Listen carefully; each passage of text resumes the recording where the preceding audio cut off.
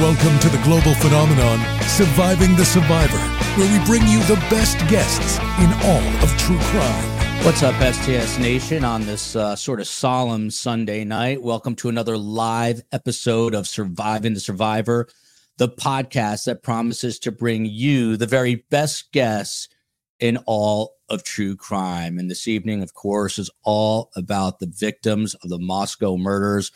Very hard to believe it was 1 year ago come tomorrow. I can't wrap my head around the fact that it has been that long, but in fact, it has been.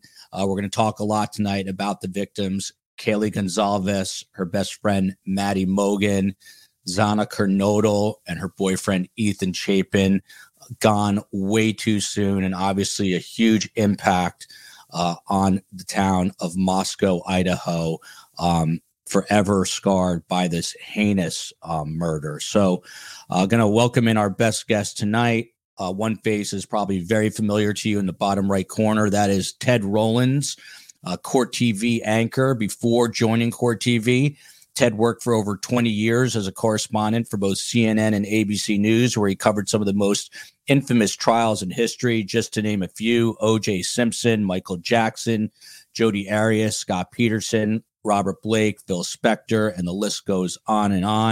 And he is also managing editor of Court TV's in-house documentary unit, and they prepared something special for the 1 year, I hate to say anniversary, that implies some sort of celebration, but the 1 year since these murders took place.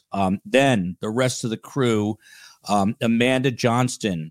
She was born and raised in Moscow, Idaho, bottom middle of your screen. She is proud new mom to a baby daughter. She graduated in 2021 from the University of Idaho with a bachelor's degree in sociology with a criminology emphasis, which is interesting as it pertains to this case. She also minored in justice studies and communications.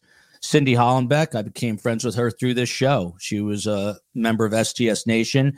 She graduated with an MFA in creative writing from the University of Idaho and is the communications director for the Washington State University Grad School.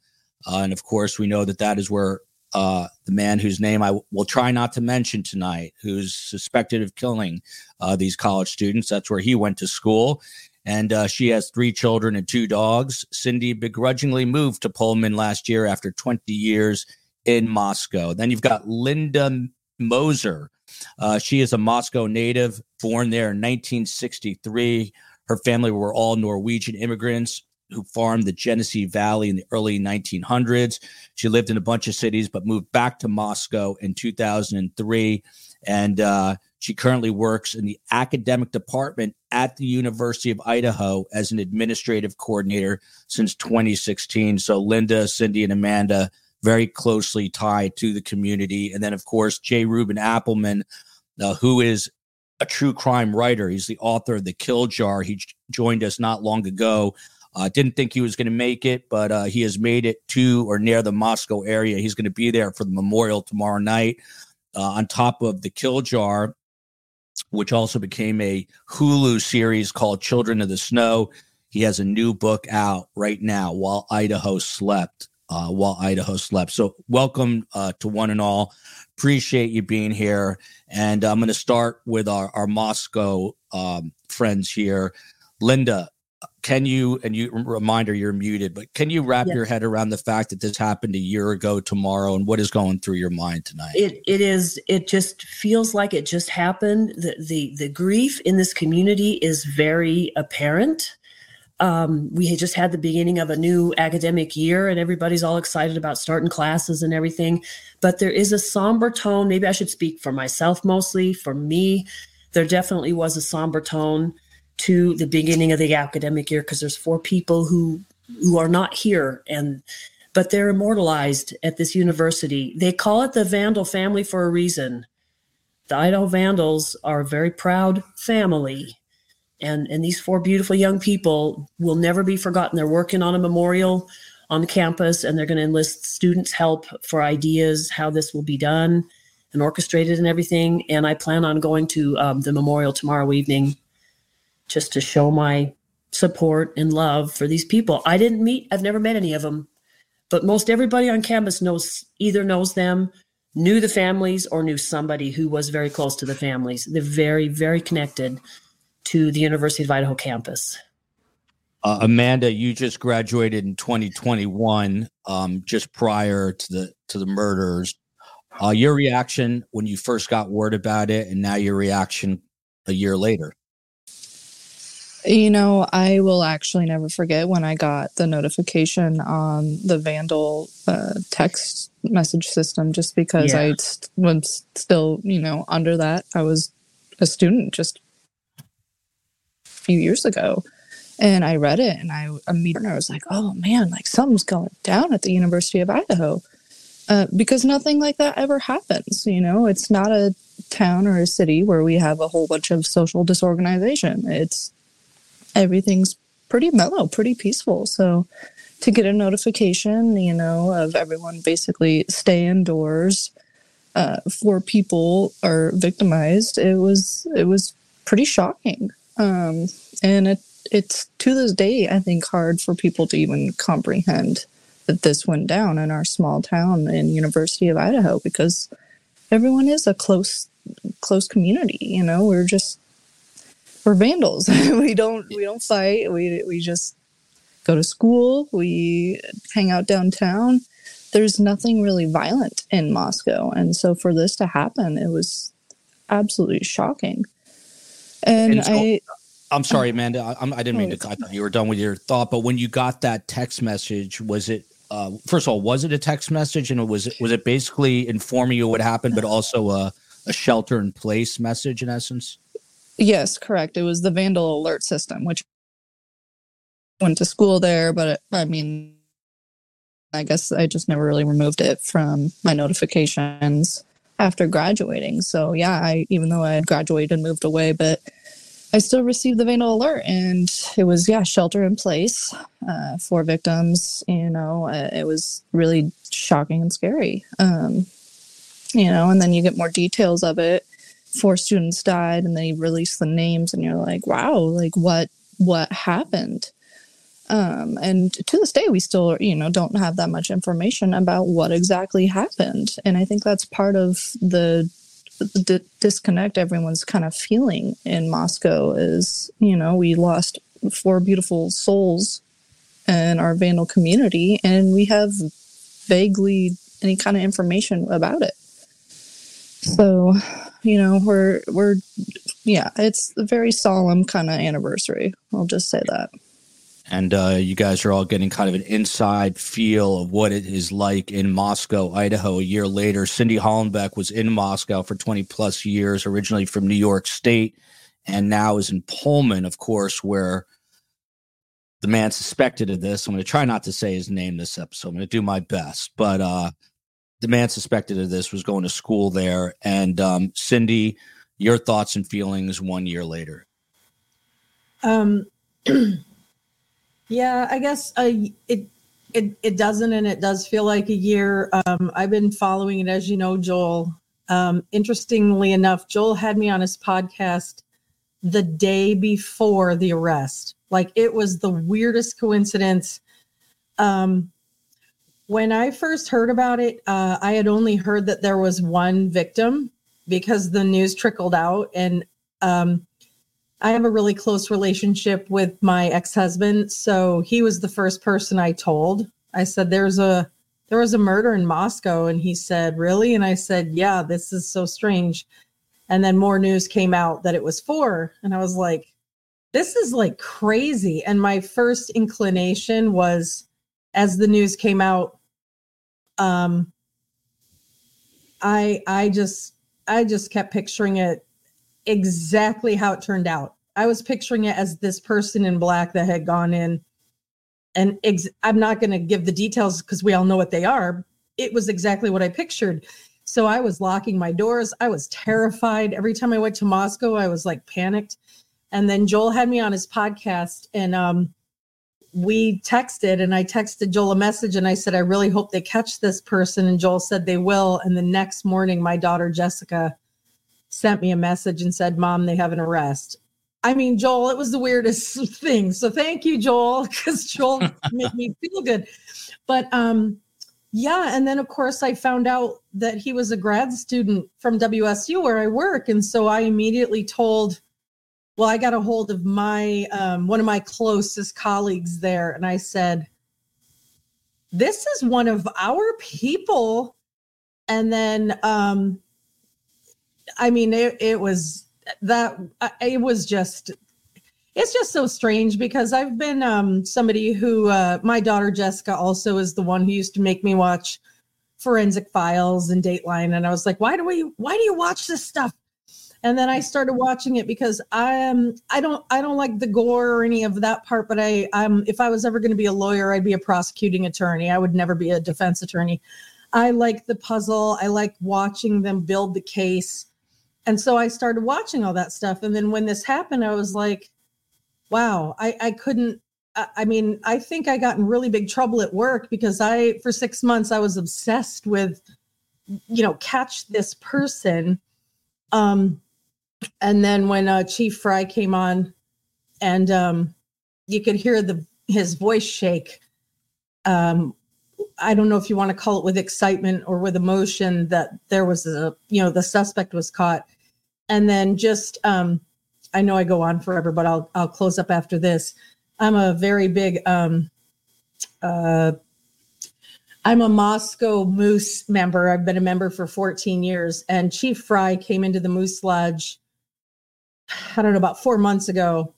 And when he came in, I just went, celebrity bananas on him. I was like, Chief Fry. And I ran over and I hugged him and told him how amazing he was and how proud I was that even with the whole world thinking they'd never get him and that Moscow was a podunk town and, the police didn't know what they were doing, even though they had the FBI and the Idaho State Police behind them. I told Chief Fry, I said, you are an amazing human being. And I got a selfie with him. So even though it's been a year, and yes, it's somber and yes, it's awful, at least we can say, 7 weeks after, I'm guessing this person thought they could outsmart the police, but they did not. So I hope that justice is brought for all of those families that lost their beloved, wonderful loved ones. And Ted Rollins, I'm going to have you take the baton from there. With all due respect to everyone on the panel, typically I would go to Ted Rollins probably first as a big time anchor. Court TV's got a special coming out, but Ted, for a long time, immediately after these murders, people were coming down hard on the Moscow PD. They didn't think the little engine that would ever solve this case, but clearly they did, and they did it in a pretty amazing amount of time. As Cindy just said, 7 weeks. Were you surprised by how fast they caught this perpetrator? Well, yeah. I mean, if we would go back to those 6.5 weeks, it was excruciating, right? It felt like years of why haven't they caught somebody? And once you now know what they knew at the time. In fact, we did an interview with Bill Thompson, prosecuting attorney, a couple days afterwards, and he did tell our Chanley painter something. He said, she asked him, would you have your loved one or child come to school here while this guy's on the loose? And he said, I would. It's because I know a lot more than everybody else. And they had that knife sheath from the very beginning, and it gave them time. They had a case. While we thought, oh my gosh, they don't have anything, and who knows who has done it. They had a quiet confidence about them. And to your point, they had the FBI behind them. And the way this came together was extraordinary because it was the video canvassing. It was finally hitting that DNA match on the knife sheath. And it was, then his phone, because they found out from the video canvassing in the Washington State, the cop ran the plates. Now we got a name. And guess what? He was pulled over in Moscow, and he gave them his cell phone number. Boom, they got the phone. He turns it off. I mean, the whole thing was as clean as you could ask for, from what we know. Now, there's the gag order, so there's more there. So as far as Chief Fry and the way that this small department, and by the way, Amanda, it doesn't just, the country was shocked, not just you guys. Because this doesn't happen. It doesn't happen in the big cities. I've got 2 kids at the University of Alabama. It doesn't happen there. 4 kids dead while they slept. They didn't do anything wrong, and they ended up dead. And I think the country is mourning still. And this Joel, I appreciate you not calling it an whatever this marker is. This 1 year, I think people around the country are taking a big sigh and thinking about these families that I can't imagine what they're going through even a year later. They just lost their beautiful children. But I digress. It is a time for all of us to pause and think about what has happened there and what we have and how lucky we are. But also hats off to not only the Moscow police but the FBI and state police. They did a fantastic job.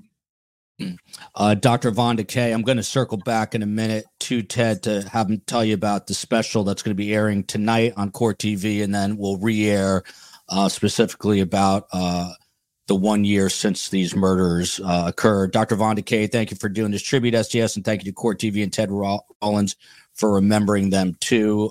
Becky Ireland here. To our next guest, listen to J. Reuben Appleman's book on Audible, an excellent book, While Idaho Slept. Thanks for writing it. Jay, I know you were out of pocket most of the day because you were headed to Moscow. Are you there now? And what are your plans for the next day or so? Yeah, I drove up 5.5 hours from Boise, and I'm here for the vigil tomorrow.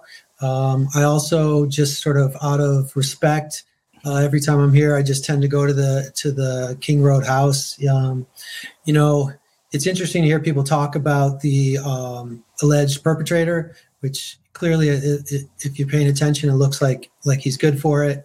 But I never really I never wanted to write the book about who did it, really. It was mostly about how communities repair from this type of violence that visits them. And I like what he said. What did you call him? The big time anchor? Big time anchor. Yeah, I like what you said about this being the marker. It made me think this is the first marker on the road toward healing, like a mile marker, so to speak, on the long journey. And it's really troubling, obviously, what happened. I'm really interested in how communities repair, and it seems like the neighborhood itself, I was just there, is still sort of reeling from it. There's still looky-loos driving by the house. There's still camera men setting up their tripods for their shot, and it's troubling. I know a lot of people want the house to remain through the trial, as I do. I think it's the sensible thing. But as soon as they can get rid of that house, probably the better for that community immediately around that neighborhood. I mean, and it feels like everybody is wanting to move into that beyond the first marker, but it's difficult to figure out how to do that without resolution to the case, for sure. Yeah. We're looking at photos here. That's Maddie and Kaylee, and then you've got Ethan and Xana. Just so sad. We'll get into each of their kind of individual stories a little later in the show, but just back to the big time anchor. We won't keep calling him that because I'll probably start to blush, but Ted Rollins. So he does have a special coming out on Court TV this evening called The Case Against, try not to say his name tonight, but you know who. Ted, what's the special all about, and how long has it been in production? We have been working on it for a few months, and it's sort of a culmination. It's a combination of looking back at what exactly happened, looking back at the lives of the students, and it's also looking forward to what we know about the case against the defendant and what potential defenses there could be. It seems like an open and shut case from that probable cause affidavit, which just read like a crime novel, and 18 pages. I mean, normally a probable cause affidavit is tiny and you don't get much. They laid it out, and you look at that and you think, wow, this is open and shut. But we've got a couple people on the special that argue that there's potential openings for the defendant, and that, and true, everybody does deserve to be presumed innocent. That's how our country works. So we look into what we know about the case, and then also the victims. Airs at 8:00 Eastern tonight, and then the re-airs tomorrow at 7:00 Eastern. And that is on Court TV, so please check it out. Let us know what you think. Look at this, Rose K. I'm going to the memorial for Kaylee, Maddie, Zana, and Ethan Monday night in Moscow with my big sister and dad. Rose K, survivingthesurvivor@gmail.com. Please reach out. Love to get your thoughts about how it was after the fact, of course. And Jay Rubin talking about, looky-loos, and the media will descend and be in Moscow again. Ted and I know that. I'm a former broadcast guy. Ted's still a broadcast guy, and it's our job. Hopefully the media will be proper as they normally are, and won't be too overbearing when they get in there, and that they will know their place and allow the families to grieve, because that is definitely necessary. Just trying to pop this off here. COE, I don't know why we're going to a black screen. There we go. Joanne Murdoch, Truth and Justice for Zana, Ethan, Kaylee, and Maddie. Linda, back up to you. I know you were kind of hesitant about whether or not you plan to go tomorrow. I'm just curious, and it might be personal, but why the hesitation? Is it just too difficult? Is it something you're just trying to? I've been affected really emotionally by this because I'm a mother, and these young people are the age of my children. And it used to be anytime I would drive around one of these little memorials around town, I just would break down. And it's just deeply affected me on my job too, because I remember an early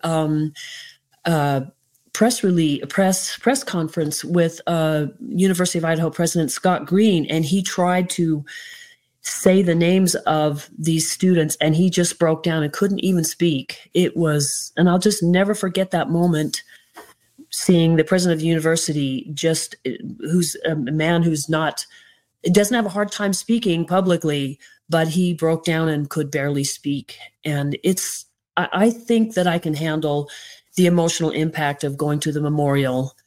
But I hesitated a little bit because it's just very hard on me. I'm just a very empathetic person, and I'm a mother, and I'm a University of Idaho employee. So it naturally hits me pretty deeply. So, but yeah, absolutely, I will go. I really, coming to this podcast and sharing here and talking and with everyone here makes me realize I shouldn't hesitate. I think that it's a good thing to do be part of our community. I'm very connected to the community, and this is just a way of showing love and respect. So definitely. Yeah. Well, eloquently said. And Amanda, I think one of the things that shook not just Moscow, but the whole world, one of the reasons, and I'd love to get your guys' take on why this story has captivated literally people around the globe. I think one of the reasons is just that at the time, the seemingly randomness of it. It just happened to 4 innocent college kids.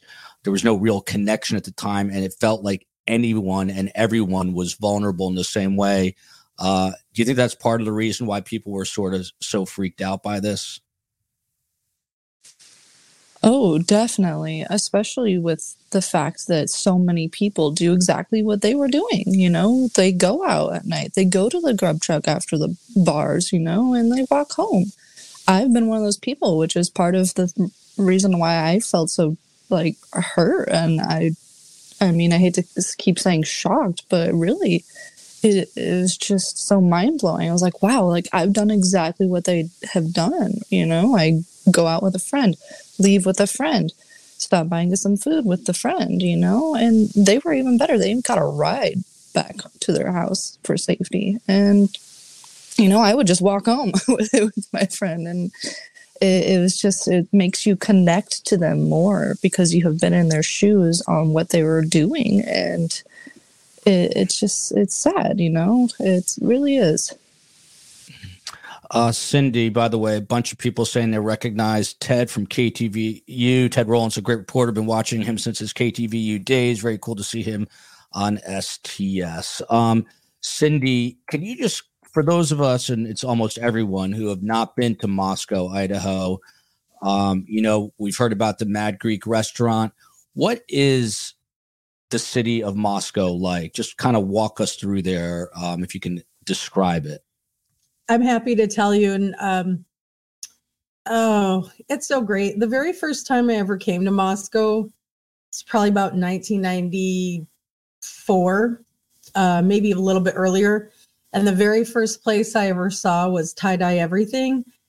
And I grew up, as you said, in upstate New York. My dad owned a shoe repair shop, and he was a hippie. There was paraphernalia in his shop, and his employees sold made tie-dyes. So I grew up in a very bohemian culture. So when I came to Moscow the first time and I saw Tie-Dye Everything, I was like, wow, like this is my place.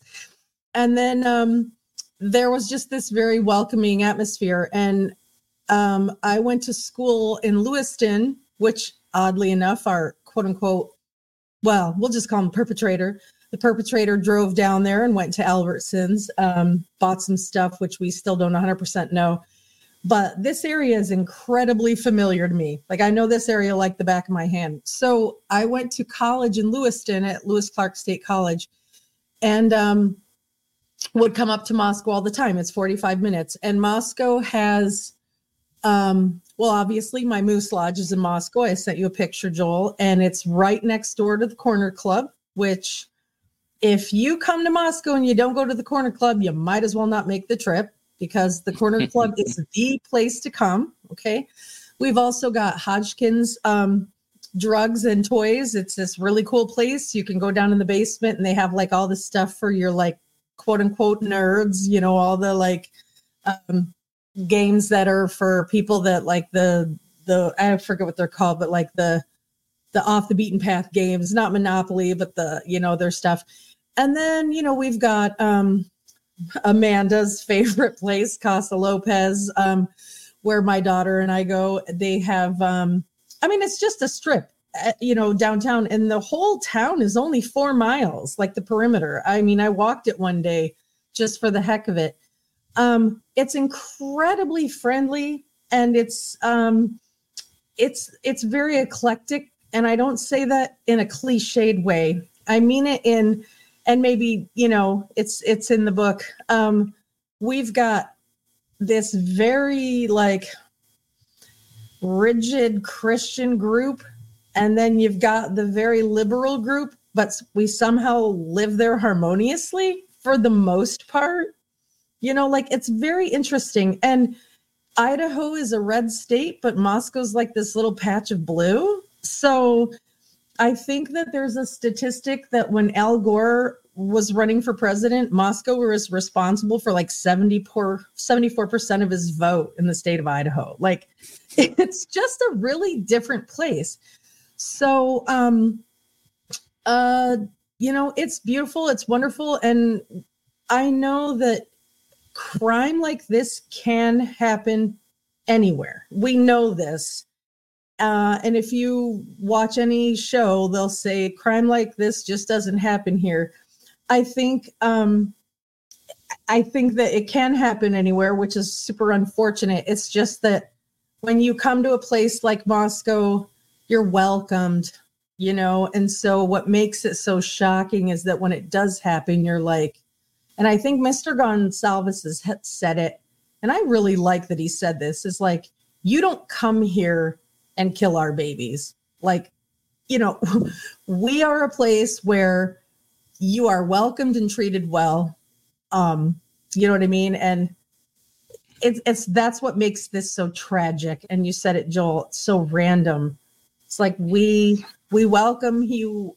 It's a wonderful place. And that's what makes it so heartbreaking. It's like, why would you come here and do this when we're wonderful people? Well said, Cindy. Courtney says, I live in Virginia and I had to sleep with the lights on for months after this happened. Can't begin to imagine how people felt in or around Moscow. Followed by this comment, from a little bit, a super sticker. I have 3 boys, and my youngest was 20 when this happened and still at home. I just couldn't imagine. I've become very invested and probably in a very unhealthy way. So sad. Prayers for everyone. But Jay Rubin, this previous comment reminded me when this did happen, and I live in a very safe neighborhood with the COE, but we were checking our doors. I remember getting up. I never really checked doors, but after this crime, Jay Rubin, I was, because I said to myself, wow, if it happened in Moscow, it could happen in my hometown. Do you think that's part of why people are so riveted by this story, Jay? And what's it like for you to be back there tonight? Well, 3 things in there. I always sleep with weapons and my lights on and things like that.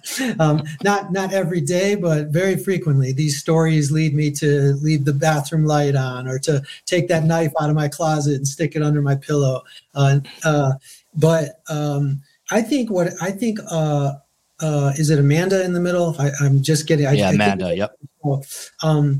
I think that she touched on something that these are things that we did. We went out like this. We did this. We did that. I think what's interesting about this case, from the sort of the frenzy standpoint of it all, when it first happened, is that the victims looked like the people who drive social media traffic in the true crime space. The true crime, sort of the online cyber community, let's call it, or the cyber sleuth community, or the true crime community. Many of them are in that demographic, that age bracket, and after years of being primed by Netflix specials and podcasts on true crime, and just the whole true crime frenzy in general, they sort of learned how to investigate crimes a little bit, even though they might not have gone to criminology school or have natural investigative acumen. They learned certain things. And then the victims, just timing wise, after a decade of all of this sort of background in true crime from streaming things, the victims then looked like them suddenly. And without a perpetrator, a known perpetrator, there was all this vacuum, this space to start trying to figure things out, right? And a lot of it was because it was horrific. It was horrible. It's our worst nightmare, like everybody has said. In the middle of the night, a stranger. I mean, this is horrific, right? But also, there was some element to this that was like people wanted to help to figure it out. So there was like a common task involved, and that sort of built on the frenzy. And mainstream media, which is fantastic. We need mainstream media. They took notice, I think, from social media, and it kind of snowballed like that. To me, that's what I see in it, is that the victims looked like the people who drive the traffic, and that's why it took it. Which is not to say they shouldn't have millions and millions of eyeballs on this case. They should. I just think that's why it was driven that quickly. But what's it like there now? I think I talked to somebody in the neighborhood. I said, how does it feel lately with the traffic? I was talking about the traffic with the media posting up, or looky-loos as I called them, or whatever. And she said it's the same. And I thought that was really interesting. It's not. There's not 20 people out there every day with cameras and lighting kits, but there's still 1 or 2 that show up on a daily basis, more or less.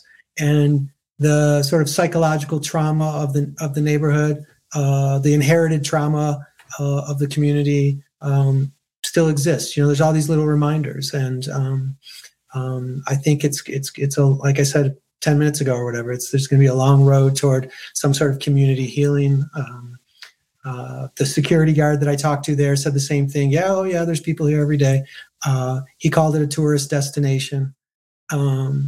He's one of the U of I security guards. And I think that's really telling. Sociologically, I think that's telling but I think it also is telling of the fact that most people who go there are going there because they want to share in the healing process, or because they're mourning as well, because they have inherited some of that trauma.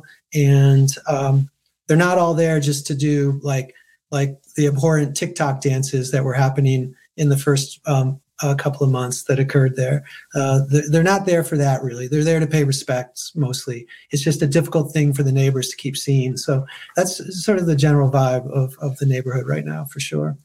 And that is good color about what's happening there now. That is a photo of the cover of J. Reuben Appelman's book, While Idaho Slept. And I have my own copy, and it is available right now anywhere books are sold, While Idaho Slept. Ted, there's a bunch of comments here. This is one of them. Thank God the house is still there for evidentiary purposes. The house is evidence.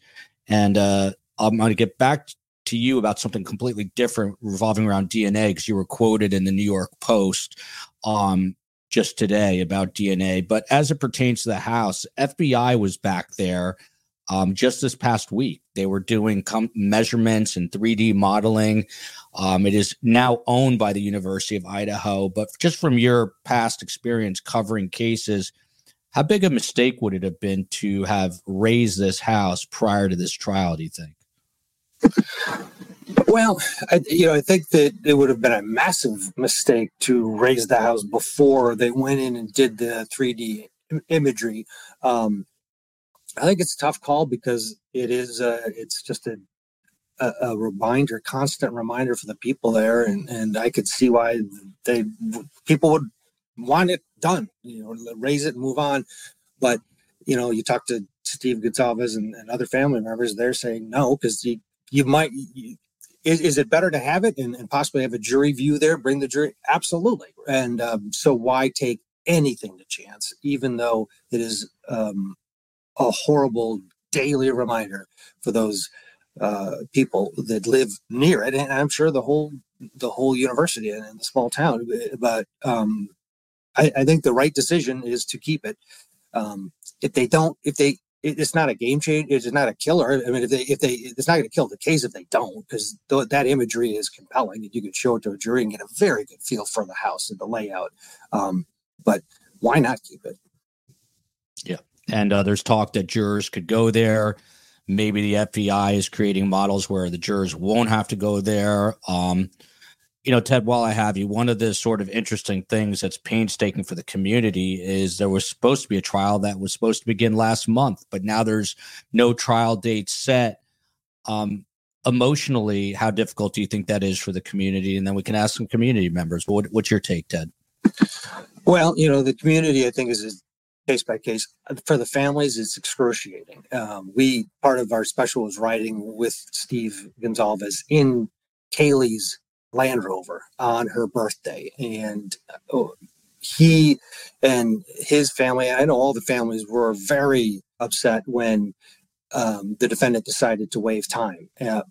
From a practical standpoint, this is a quad murder death case. The odds of it ever going to trial that quickly were minuscule, and but it's excruciating for this family. And as Steve said, he said, let's get it on. Let's go. And it is hard if you put yourself in those families' position, this is a major wake up every morning and you think about it. You think about justice and the fact that you haven't gotten it yet and you have to wait. And that's the way our system works. But it is the hardest thing for victims, family members. And it plays out everywhere in this country every day. So tomorrow night, 7 p.m. Local time, there is a big memorial service planned. Students from 3 different Greek chapters who are associated with 3 of the victims, they're going to speak. Amanda, to you, forgive me because I already forgot if you said you were going or not going. But what do you think the response to this is going to be? Moscow better than anyone. Is there going to be a massive outpouring? Are people going to, flood over there to be a part of this? I actually do think people are going to flood the admin field is where it's being held on campus. And this was truly touching for everyone. I mean, it impacted the whole Vandal family and even further, there's probably going to be people who weren't even on campus coming to this vigil. And I mean, They had to move it to the Kippy Dome last time. It was so big and the weather-wise, and even that was pretty full. So I do imagine a lot of people will actually show up to this vigil that's going to be held on Monday. I mean, this is a tough anniversary. It really is. And Linda, are people, I imagine, as with anything, after the initial shock, it kind of wears off. But leading up to this 1 year since the murders, are more people talking about it again within the community, just in day-to-day conversations? People are talking about it more now because we are at this year mark from this happening. And it's a topic of discussion. What's going to happen with the house? Speaking of which, I have to admit, I was a looky-loo. I'm sorry. I'm going to admit it. I want, because, and I hope this is not off topic, but I wanted to go. I took some flack for it too, because it's like, that's really, Linda, that's really morbid and that's really disrespectful. But the reason that I wanted to go, I didn't set foot anywhere on the premises. All I wanted to do was drive around behind the building what I didn't realize that you don't get from the video footage and the photos is how concentrated there is of people and residents there. It is a lot of people in a very small amount of space. And what I wanted to see was how close is the back driveway to the home itself. And I just drove up and all I did was park behind it. And I got out and looked, and it's just feet away from basically the doors and windows of the back of the residence. If you were there in the dark, listening, watching, you could hear anything that's going on. You could see inside the house very easily. I wanted to see that for myself, and I didn't mean any disrespect, and I didn't bother anybody. I didn't say anything to anybody. I just took a look and I left, because this is so impacting.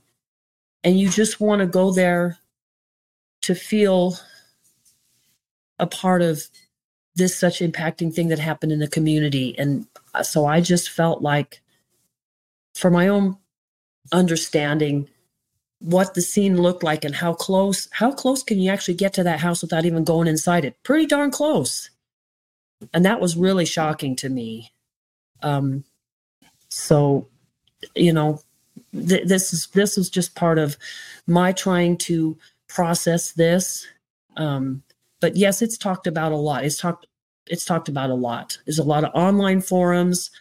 Some of them I don't want to get involved in because you see almost the worst in people. There's a lot of disrespectful, unkind things being said. So it's like, I don't participate in online forums like this, where it's respectful and people of educated status that understand these things discuss this. And this is the kind of forum I want to be part of. I don't really want to be on a massive online worldwide forum where everybody's talking about it. I really want to keep it more personal, more thoughtful, and I want to learn something. So I'm learning from this forum right now, and I want that book, by the way. So while Idaho slept, I'm going to go back to Jay Rubin right now. Jay Rubin, do you think that, I know you're not a psychologist, but you're a private investigator and an author, and you talk to a lot of people. Do you think that for the people in Moscow, Idaho, and you said just out of a sign of respect, you stopped by the 1122 King Road home.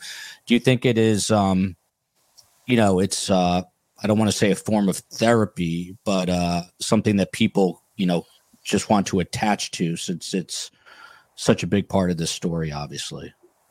Yeah, absolutely. When it first happened, I wasn't even planning to write a book. I came up here and I say things like looky-loo just as a way of describing something real quick, but I totally understand. I came up here just to be in the space where it happened, to sort of pay respects, to sort of, this might sound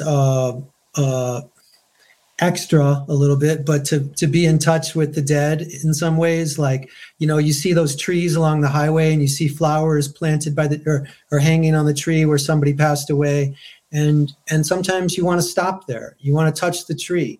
It's a recognition that we're not here for a very long time. That's what those markers are for on those trees, to tell people that pass by, hey, this could have been you. Come love this person who died here. And at its best, these types of situations offer us a way to live our lives better, the ones who are still here living. And if we don't pay attention to those, if we don't stand by those grave markers, if we don't visit the crime scenes, so to speak, we miss out on something, I think, a little bit. I think a lot of people are there to be in touch with the horror in a way that helps them live their lives better. And I think other people are there to assist with the mourning, to recognize what happened and really fully process it, to understand what they're hearing in the news, to go to the back of the house, so to speak. Thank you for saying that. Yes, thank you. But in any situation, it's also like a metaphor to go to the back of the house and see what other people saw. This is a really important process that we all have to go through, and we all mourn and suffer in different ways. And absolutely, I think that's why most people go to the house, for sure. And Ted and I are always taught not to use cliches, but out of the darkness and the evil, sometimes there comes light. And I think the Moscow community is an example of that from this horrific crime. They've come together. They're going to come together tomorrow night. Pam Hart Young writes, "Hello, my STS fam. 1 year. My daughter lives in Moscow with my grandson. I was speaking with her on the phone when they received the initial text, like Amanda was describing, to shelter in place. This channel has been a shelter." I don't know about that, but thank you. And then you've got this comment, "Just seeing absolute fear in the UI students after the murders and packing their cars to go home to mom and dad, not knowing if the killer or serial killer in the area. Also, we didn't imagine one person doing this." Amanda, you're kind of nodding your head in agreement. Do you remember feeling that way and looking at the students and thinking the same thing? Oh, yeah. It was absolutely scary because we had no clue. I mean, who would go and do that? Who just enters into a house? I mean, Moscow is a community where you leave your door unlocked. You don't really imagine someone coming in and hurting 4 people. So, I mean, rightfully so, I would pack up everything and leave too. I would encourage my children to do so until the culprit was caught. It's just absolutely scary, horrifying. It's the community was not resting well after everything that went down. I'll just say that. Rose K, who's in Moscow and is going to go to the memorial. I'll reach out, let you know about the memorial. Justice for Kaylee, Maddie, Xana, and Ethan, and prayers for their families. I know their families could certainly use that. Carolyn A, what got me was the innocence, doing everything right, and the vulnerability while they slept, which goes to the title of Jay Rubin's book. While Idaho Slept is the title. Cindy, back to you. We talked about this, and then I kind of want to go through each victim. Ted, I want you to stick around the whole time, but you've got your big show at 8, so if you have to jump at the top of the hour, you just let us know. But Cindy, to you, there's still no trial date. I don't know. How jolting is that and problematic for people living in Moscow and in Pullman that there's no future closure in sight, at least not yet? Well, a lot of times I try to talk to my friends, and the ones that aren't as interested in this as me, I don't get a good sense. However, I think that the people that I do talk to, it is kind of interesting that somebody said the other day, like, the trial has been postponed indefinitely is one of the things they've said, right? Yeah, that is correct. Okay, and so it's like, okay, so hearing something like that makes one think that maybe there's not going to be justice. And then for me personally, when I hear things like, and I was just talking to someone about this yesterday, things like the defendant said, "Oh yeah, I just always used to go out in my car and drive around at night, et cetera, et cetera." I'm sorry, but to me, this stuff sounds absolutely preposterous and ridiculous. And so it's that kind of stuff that makes a certain level of frustration. And I don't know. It feels like, when is this going to happen? And I realize it has only been a year, and there's some that go on for much longer than that. And the fact that this person was caught so quickly, I think probably gave us all a sense of hope. Like, oh, wow, this is going to happen, but some members of law enforcement that I've spoken to are like, there's not going to be a trial for a really long time. So don't, if that's true, fine, as long as justice is served, you know what I mean? But, all of us have been talking about like how the families feel. And I'm just going to get really personal here for a second and say, when I was 18, my older brother got killed in a motorcycle accident. I couldn't say his name for 2 years without bawling hysterically. Like, I just was so close and loved him so much that I couldn't talk. I couldn't say his name without crying. And I know that losing a child is not like losing a sibling. I can't imagine that pain. It's different. I know it's different. So what these parents are going through, just right now, they're in absolute shock. The grief hasn't probably even really set in yet. And so my heart just goes out to them so much. And I hope we can get justice for them sooner rather than later. But I mean, Joel, I don't know. It's just got to be absolute frustration. And I think is it Jay? I think Jay said it. Maybe it was 10. I don't know. Some person said, waking up with this every single morning. Like, you go to bed at night and you sleep and you think, oh God. And then you wake up and you're like, oh, it's not a dream. It is every morning, every day is a nightmare for these people, just having to live through that pain. And so I'm sure it's just absolute frustration. Yeah, that's what the families are dealing with. She Jukester, Ted Rowland, awesome. You're on. Can't wait to watch your show. And now it's about 6 minutes away on Court TV.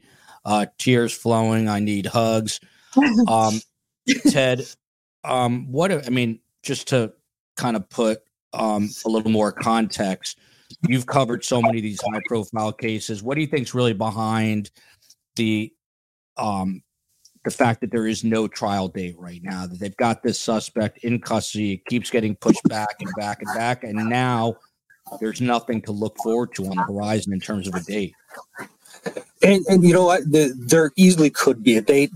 In this case, they haven't put one. A lot of times in a death case, especially, but when you've got a lot of moving parts, they'll throw out a date. I think of the Daybell case, Chad Daybell, his original date was this or that. And what it does is it gives people sort of a sense like, okay, he's going to trial. The dates always come and go is the problem. And in this case, I think that the parties are acknowledging that this is a very complicated, and the defense is coming hard. This is,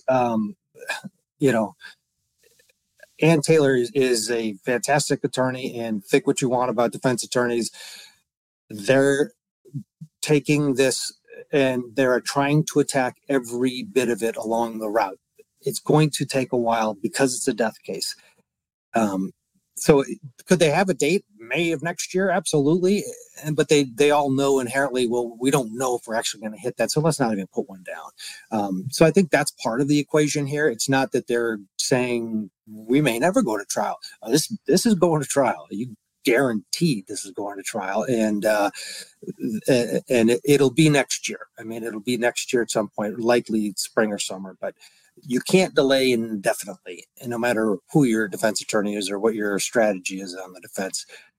At some point, you are going to stand trial, and this is what's going to happen with the accused here. And I hope that brought some modicum of comfort. Carrie Fox, I was in Walmart around 1 p.m. in Moscow. A college student walked up to the cashier and said, something is happening over on campus, and I think there's somebody dead. So people recalling their own personal stories of where they were that fateful day. Mind of Monsters, justice for Ethan, Maddie, Sana. Ethan, thank you for keeping their memory alive and not saying his name tonight. Much love and respect. So let's just kind of go to the victims themselves. Ethan Chapin, and I will put up the COE will put up a picture of Ethan. He's with Maddie there. He was a 20-year-old, a triplet. So his sister Maisie and brother Hunter, they all enrolled at UI at the same time. He was a freshman majoring in sports management, a member of the Sigma Chi fraternity, and they will be present at the memorial vigil tomorrow night. Played high school basketball, and his former coach said he lit up many of my dark days when maybe things weren't rolling for me. Ethan comes in the gym, and all of a sudden, everything is meaningful again. And then there's a quote from his obituary, and it says, since attending the University of Idaho, Ethan lived his best life. He loved the social life, intramurals, and tolerated the academics. He also continued to play sports. Amanda, to you on this, you're closest in age to him, one of three, a triplet. I mean, this has to just be agonizing for the family. What's it like to just think about him, Amanda? It's hard. I mean, I was reading on the story of, the other two siblings coming back to campus after this happened and how difficult it was for them. And quite honestly, I admire them for being so brave, for coming back and moving forward, because I don't know if I could, losing a sibling in this way at your home base. University of Idaho is their home. And it's hard, it's hard for the families. It's hard for everyone on the campus. And I truly admire the families for what they're going through and their bravery and them moving forward. A little bit. She brings up a good point. I would feel my safest knowing 6 people are around me. That in itself is mind-blowing. Pam Hart Young, Moscow is an amazing little community, quiet, unified, peaceful, beautiful. Moscow is an awesome piece of land and people. Joel V. Louise Arthur, almost finished your book, J. Reuben Appelman, While Idaho Slept. It is excellent. Check out the book. So that was Ethan. Zana Kernodle, of course, his girlfriend. She was 20 years old, an Arizona native. You see her there on the right side with Ethan. She was a member of the Pi Beta Phi sorority, majoring in marketing. Again, she was dating Ethan. Her sister, named Jasmine, described Xana as being lighthearted, the kind of person who always lifted up a room. Her direct quote is from Jasmine Kernodle: "You rarely get to meet someone like Xana," her sister said in a text message. She was just so positive, funny, and loved by everyone who met her. Linda, your reaction when you think about Xana and how vibrant she was? It is, I want to keep the memory of these beautiful young people uppermost in my mind. And that's one reason why I will be attending the memorial and showing my love and care to these people. But it is, the images of these people are so beautiful. This is a worldwide, like a phenomenon now. They've captured the hearts of the entire world. And that is very fitting. These people are just glowing. I mean, these people were just in beginning the prime of their lives. And it's just, remembering them is the most important thing right now. And they will be remembered. They'll be immortalized on campus and in all of our hearts. And we will probably, I imagine we will have, memorial yearly in their honor. But I wish I'd met these young people. A very good friend of mine knew some of the students that were from Post Falls, knew them personally and knew about what happened. And basically before it was even released to the public, how the things happened and how they came about, because a lot of people were talking about it before it even was released. And it's very poignant. It's very deeply touching. And I grieve still, Yeah, I think we all do. Ted Had to Bounce. His special right now is going to be on Court TV, and then it's going to re-air tomorrow multiple times. Xana Kernodle, I think in her high school yearbook, talked about the lives that she's going to change. She obviously meant it as a a young person going to college. That life was cut short, but she's going to change lives, no doubt, just in a very different way. The other victim, there are two more. Kaylee Gonzalez, 21, a senior. She's at Alpha Phi sorority. They will be represented tomorrow night. She grew up in northern Idaho, practically sisters with Maddie Mogen.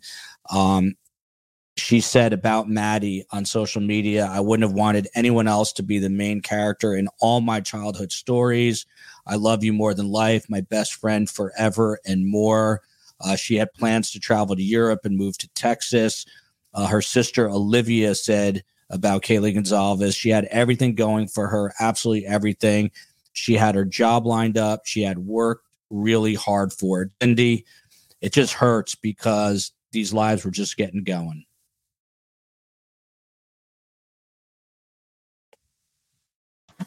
Did you want me to talk? Yes, please. Okay, yeah, I'm glad you chose me for these because I was most struck when they talked about and they said this initially about how they had shared a bed, because anyone who knows what it's like to be a girl, and back me up here, ladies, when you have a best buddy, you sleep with your best buddy. You just do. I mean, doesn't matter if you're 4, 14, 24, 54, whatever. I mean, that's just what women do. We cuddle with our best friends, and it's both tragic and it's both incredibly sweet. So I think Linda talked about it earlier, like these people that get on certain forums and make not nice comments about, oh, why were they in the bed together?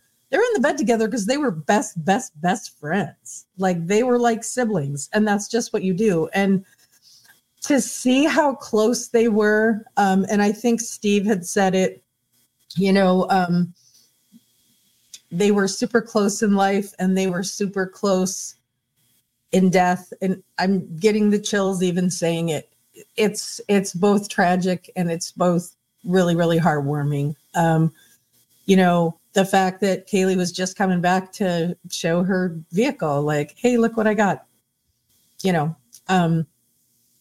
Obviously they're all on the precipice of, life. And I wanted to mention one thing, Joel, when you were talking about Ethan, and his mom, and they have the Ethan smile, tulip that they got now for him. Just that, how much grace his mother has shown, like how amazing his parents are, that I think that we could all learn a little bit of grace from how amazing his parents have been through this whole thing. I mean, all the parents are dealing with this and it's awful. It's just, anytime I listen to his mother talk, I think, wow, I could really learn some things from Mrs. Chapin. How kind she is and how, just how wonderful she always is whenever she talks. And like you said, we all learn from these awful things. And if I can be a better person just from listening to her talk, I think that would be a monumental thing in my life. Well put. Caro, I didn't even say his name tonight. She's cautioning me. Alleged, Joel, alleged. Obviously, we do know that the suspect in custody is the alleged perpetrator of these crimes. That's why we have trials in the United States of America. And there will be, as you heard Ted Rowland say, there will be a trial, and it will likely be in 2024. Nick Spunky, one of the more generous members of STS Nation. I'm hanging out with my boys right now. Cannot imagine losing either one. I think that is a common denominator among all human beings. Never imagine losing a child. That's just not supposed to happen. It is everyone's, to use a cliche, but it is accurate, worst nightmare. Final person here, but obviously not least, is Maddie Mogen, 21, a senior, a marketing major. She also was in the Pi Beta Phi sorority. She worked at Mad Greek along with Zana Kernodle. She grew up in Coeur d'Alene, Idaho. and had plans to move to Boise. Jay Rubin, it just crushes your heart. These are people, again, just in the prime of their, not even in the prime of their life, just getting toward the prime of their life, really just going out into the world on their own or getting ready to go out into the world on their own. I know you reached out to a lot of families in writing your book while Idaho slept. What did you learn in terms of your contact with these families? Well, yeah, I reached out, of course, to everybody I could find numbers for, contacts for, which was almost everybody in terms of the immediate family. Very few of them spoke to me for obvious reasons. They're in the middle of their morning and I'm a guy they don't know, right? But it was really important to reach out to them because I was writing the book and to give them an opportunity to add to the book. It'd be the worst if I had written the book and hadn't even given them the grace or the opportunity of saying what they wanted to say, right? So yeah, I reached out to everybody. I did speak with Stacy Chapin briefly. I talked to Christy Gonsalves briefly. I talked to Ben Mogan briefly, and I talked to a close family friend of the Kernodles. And all of them, we talk about how Stacy comes off really well in the press and what a great woman she is and everything. True. Every one of them was really great and graceful with me and treated me with great respect. They didn't have to. They could have hung up the phone with me. They all treated me really well, understood what I was doing, and were kind to me in the middle of their worst months, which is really a testament to all of these families. And you mentioned Maddie just now. I have this visual of her mother accepting the degree on Maddie's behalf, and at the commencements in May, and she's holding on to her husband's arm, and it's and in other pictures you see of Maddie's mom, she's always holding on to his arm at these events that are memorializing their children. And you can tell that if she lets go of that arm, she's going to fall. Like that's the feeling that she needs that. She needs that arm. And that's a really heartbreaking thing to see. It's like when you stand on the side of a boat that's tipping and you're holding onto the rail, right? Or if you're on the subway and you're holding onto the, whatever they call that grip. That's how she's holding on to Steve, I think is his name, right? Her husband, Laramie, maybe. I'm drawing a blank right now, but it's heartbreaking to see them in the press, and yet they're so graceful for doing it, like going on that court TV show that's airing right now. They don't have to do that. But when they do it, they're so amazing. They're so giving in the middle of their pain. And that's just really something to think about. We all can learn from that for sure. Well put. Again, I'm not going to say his name tonight. Adam Lamparello with a $20 super sticker here. In my view, he went from PA to Washington because he was stalking one of the victims. Ultimately, he got rejected or ignored, decided to kill her, but never anticipated encountering 4 people. There were 6 people in the house. Yeah, it's people still trying to figure it out. This is something that I always think about. Sunflower Girl, great channel. Joel, it's really eye-opening that nothing else has happened in that town since the perpetrator has been caught. Interesting thing to ponder. So, Amanda, to you, I think you mentioned this right off the top. The school, the University of Idaho, is working on a permanent memorial site that's going to be called Vandal Healing Garden and Memorial. They've been working with students to create a permanent place to honor their lives, as well as other students who died too young. The dean of students, about finding a space on campus, was quoted as saying, "We're hoping to identify space on campus to build a memorial garden and healing space for students, employees, and the community where we can come together, where we can grieve the loss of our lost vandals." How important, Amanda, is it to have a place on campus to go to? Oh, it's extremely important. I mean, I think the last kind of crime that went down that really impacted our campus, they created a bench for Katie Benoit, and she unfortunately was attacked by a teacher, a student teacher, I believe, from just a bad relationship. But, we dedicated a bench so that way we always remember. And I do believe we have a yearly vigil as well, just to remind everyone to stay safe. We are a Vandal community. We're a Vandal family. And having these kind of memorial areas is really important to have. And from my understanding, I think we're planning the memorial garden where the house is once they demolish it. But I could be wrong about that. Linda, the garden, as I said, that they're going to eventually build is going to be dedicated to all enrolled students who never lived to see graduation day. So far, through donors, they've already raised over $200,000 in the university's College of Arts and Architecture. They're going to be involved in the design process with students.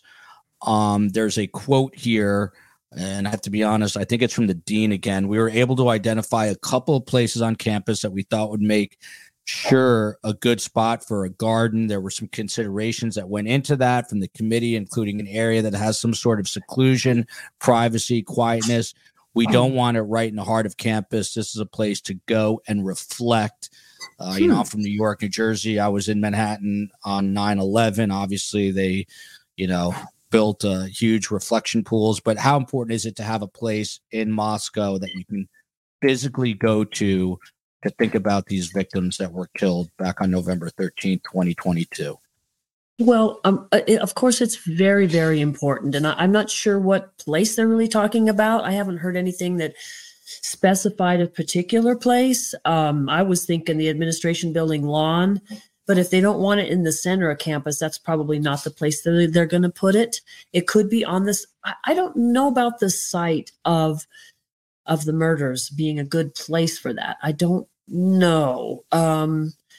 But, we do have that big arboretum, the Shattuck Arboretum that's right there. That's a pretty big, vast space. They could possibly do something. That's just a little bit off campus. It's right on the edge of campus. So that could be, and it's forested. It's very beautiful. It's such a quiet, wonderful place. If you need a place to reflect and gather your thoughts and feel peaceful, you go to that arboretum and you just take a walk through there. Every season in that arboretum is beautiful.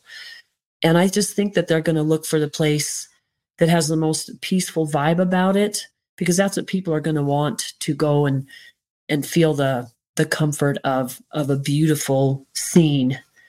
And trees are, I don't know about any of you all, but I just love trees. I need to be around trees. Trees are the most comforting, wonderful thing. And they have an abundance of them out there. So it's very, very important for healing for the community and for the students. And just also these students are immortal now. They'll never be forgotten. And this is just a place that will help make that possible. And I think it's very important for the community and for the University of Idaho Vandal family. Interesting you say that. I don't like to think about it, but when my dad was very sick in the last bunch of months, his nursing home had, my mom and I called it the elephant tree. It was the biggest tree you've ever seen in your life. We used to go out there and look like a giant elephant, and it would bring us comfort just to hang out, watch little feral cats running around on the tree. Karen Bushell says, Joel, that sounds like a Leonard Cohen reference. There is a crack in everything. That's how the light gets in. That's why he's a amazing songwriter. So there's two other victims in this, J. Reuben Appleman, and of course are the surviving roommates. Don't really like to mention the names per se because I don't want negative attention thrown their way, but it's DM and BF. I think you reached out or spoke to one of their family members. They're obviously caught in the middle of all this. They are living to see future days, but they will be forever scarred by this, right, Jay Rubin? Yeah, absolutely. First of all, I said Steve Laramie earlier. It's Scott Laramie is Maddie's stepfather's name. Yeah, I spoke to the father of one of them, and actually, I'll tell you what what he said, but there's an update on that apparently, which I didn't know about till today. That, but I at the time that I spoke to him, she was being protected by her family pretty greatly. She was staying inside. She had the spiritual community around her that was part of her community, and she was doing some online gaming with friends, but that was pretty much it. I'm assuming this is accurate reporting, but you never know. The New York Post, I think it is, and the Daily Mail today, I think it's today, said that she is transferred to another school. They got a hold of, probably after I mentioned that I had spoken to her father, they started tracking down on her father's side, I guess, and got a hold of an ex-stepmother who says that she is transferred to another school. But obviously, both of these victims, surviving victims, there's a lot of eyeballs on them for sure. They have information, a lot or a little. In one instance, it appears to be a lot. In another instance, it appears to be a little. But we don't really know till the trial, and that's intentional, and that's good, right? We're not supposed to know everything before a murder trial. I think I appreciate the fact that nobody is talking. I think you need to protect what you have if you want to try this perpetrator in a way that succeeds, right? Or this alleged perpetrator. But they're basically in hiding and with a lot of protection. I can't imagine the number of people that do know where they are who are trying to get a hold of them. How horrific that is to relive the murder of your closest friends over and over again. Every time somebody calls you on the phone, every time somebody sees you at the gas station and recognizes you, it's a really troubling thing for sure. I hope that they're doing well. I can't imagine that they are doing great, but at least you can hope that maybe they found a way to get through the days for sure. Yeah, and I've heard that DM is not doing fantastic, although she's starting to come around a little bit from reporting that I've read. But obviously she's going through trauma therapy as she should be, and is having a really difficult time as expected. So we sort of started off on campus. We will end there. Linda, to you, I mean, you work at the school. What's it like to just walk through campus? What will it be like for you to go to school tomorrow? Well, I carry on, and I enjoy my job, and I enjoy everyone I work with, and I enjoy the beautiful young people. I enjoy the academic environment. There's always that feeling that I kind of hold in, the grief that I feel.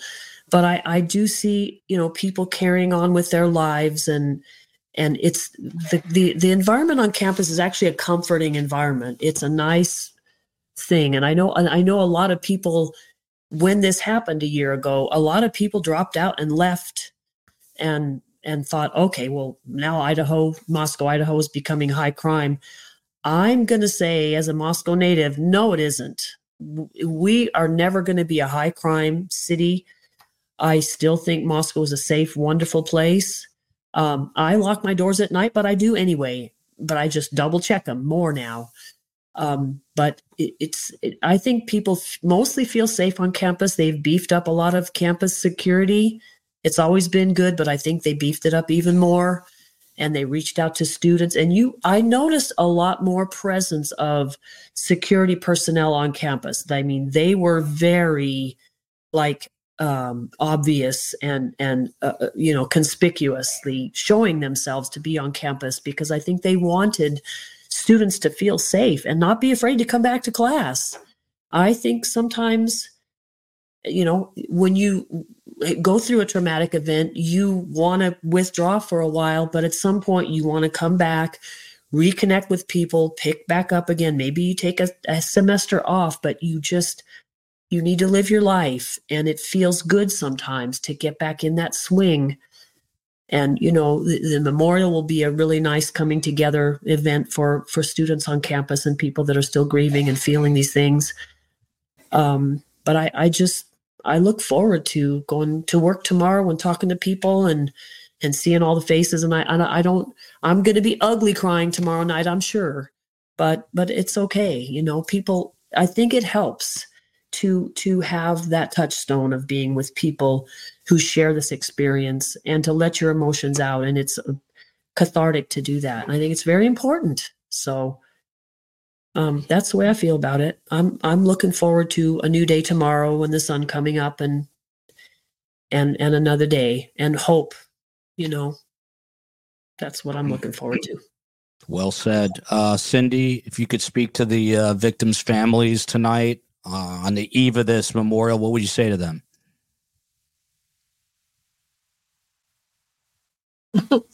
First, I just wanted to make Amanda feel okay.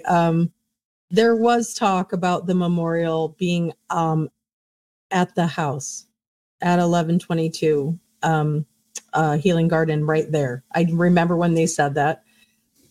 It's still up in the air where that's going to be. So Amanda, just so you know that like you weren't imagining something, because I hate when that happens to me. So I just wanted to clear that up.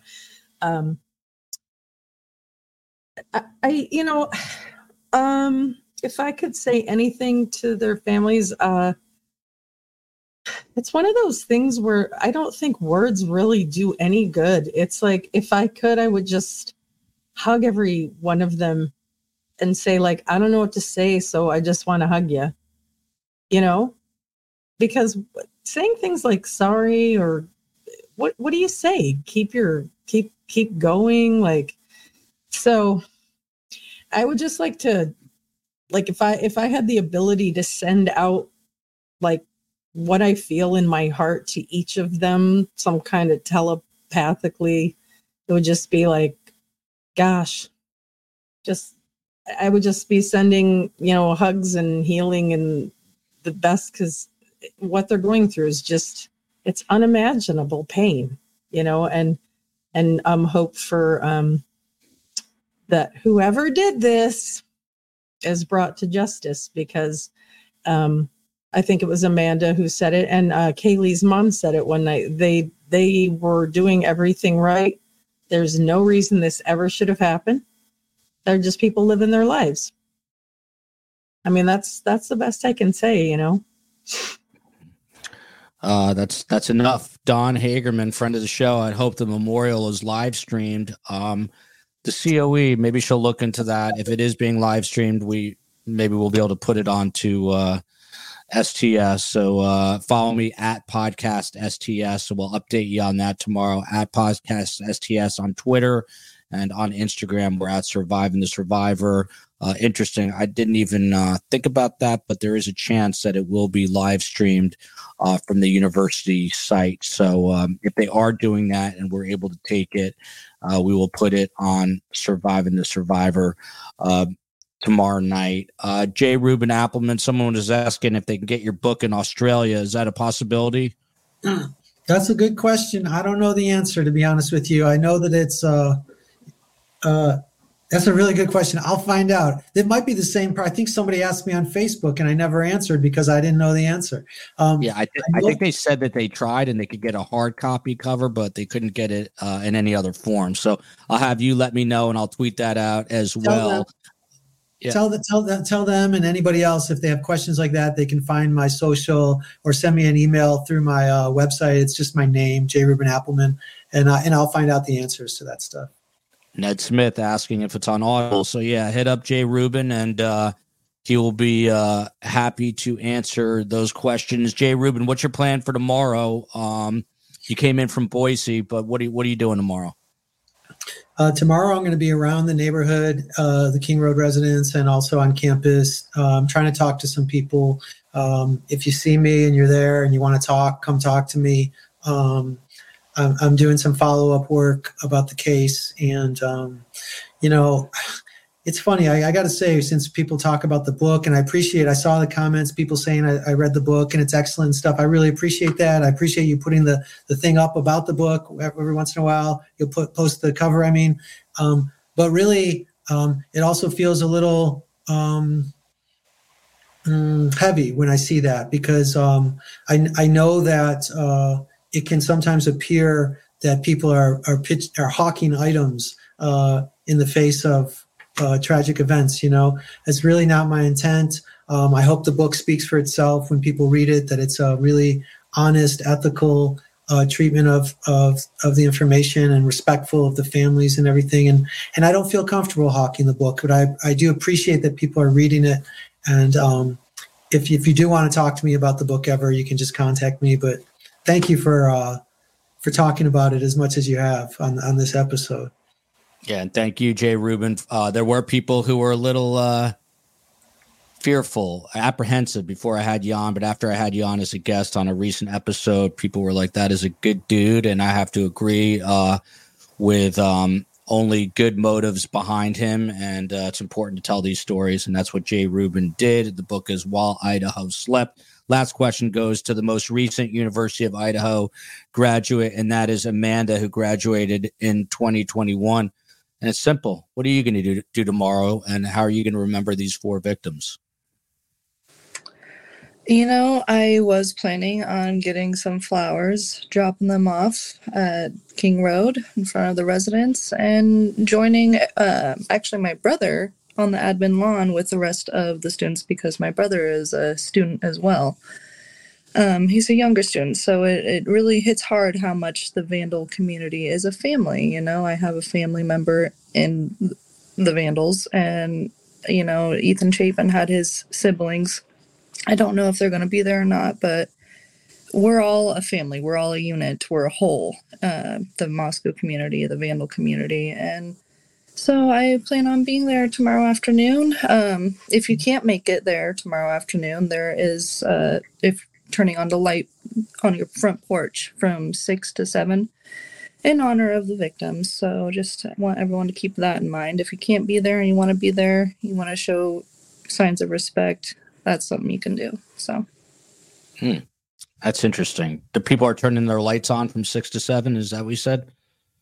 We'll have to do that in our little community. So COE, remember that. We will turn on our light. It is dark enough now to do that. Tomorrow night, just a very quick programming note, we're going to do another show on Moscow, but we're going to focus a little more on the legal side, where the investigation stands. And 7 p.m. local time in Moscow would make it 10 p.m. Eastern time. And if we're able to, we will try to stream the memorial tribute live to you. The COE and I will discuss that.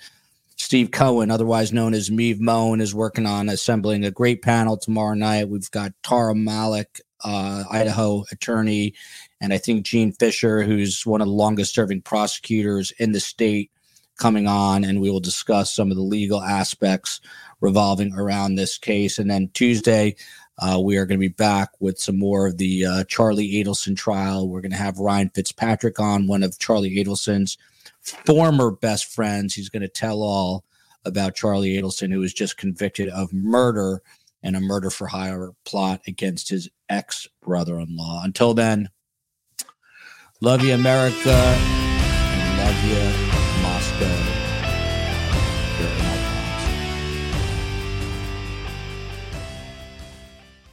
Final seconds of the game, a chance to score, and the chance has gone begging. If your business's commerce platform keeps missing the target on golden opportunities, get the MVP you deserve.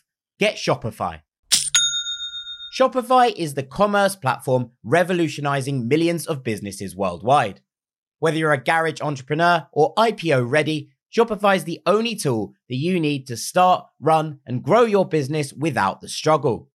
Shopify puts you in control of every sales channel. So whether you're selling signed football boots from Shopify's in-person POS system, or you're vending vintage shirts on Shopify's all-in-one e-commerce platform, you are covered. And once you've reached your audience, Shopify has the internet's best converting checkout to help you turn them from browsers to buyers. What I love about Shopify is how, no matter how big you want to grow, Shopify gives you everything you need to take control and take your business to the next level. Shopify powers 10% of all e-commerce in the US. And Shopify is truly a global force, powering Allbirds, Rothy's, and Brooklinen, and millions of other entrepreneurs of every size across over 170 countries. Plus, Shopify's award-winning help is there to support your success every step of the way. This is Possibility, powered by Shopify. Sign up for a $1 per month trial period at shopify.com/ranks, all lowercase. Go to shopify.com/ranks to take your business to the next level today. That's shopify.com/ranks.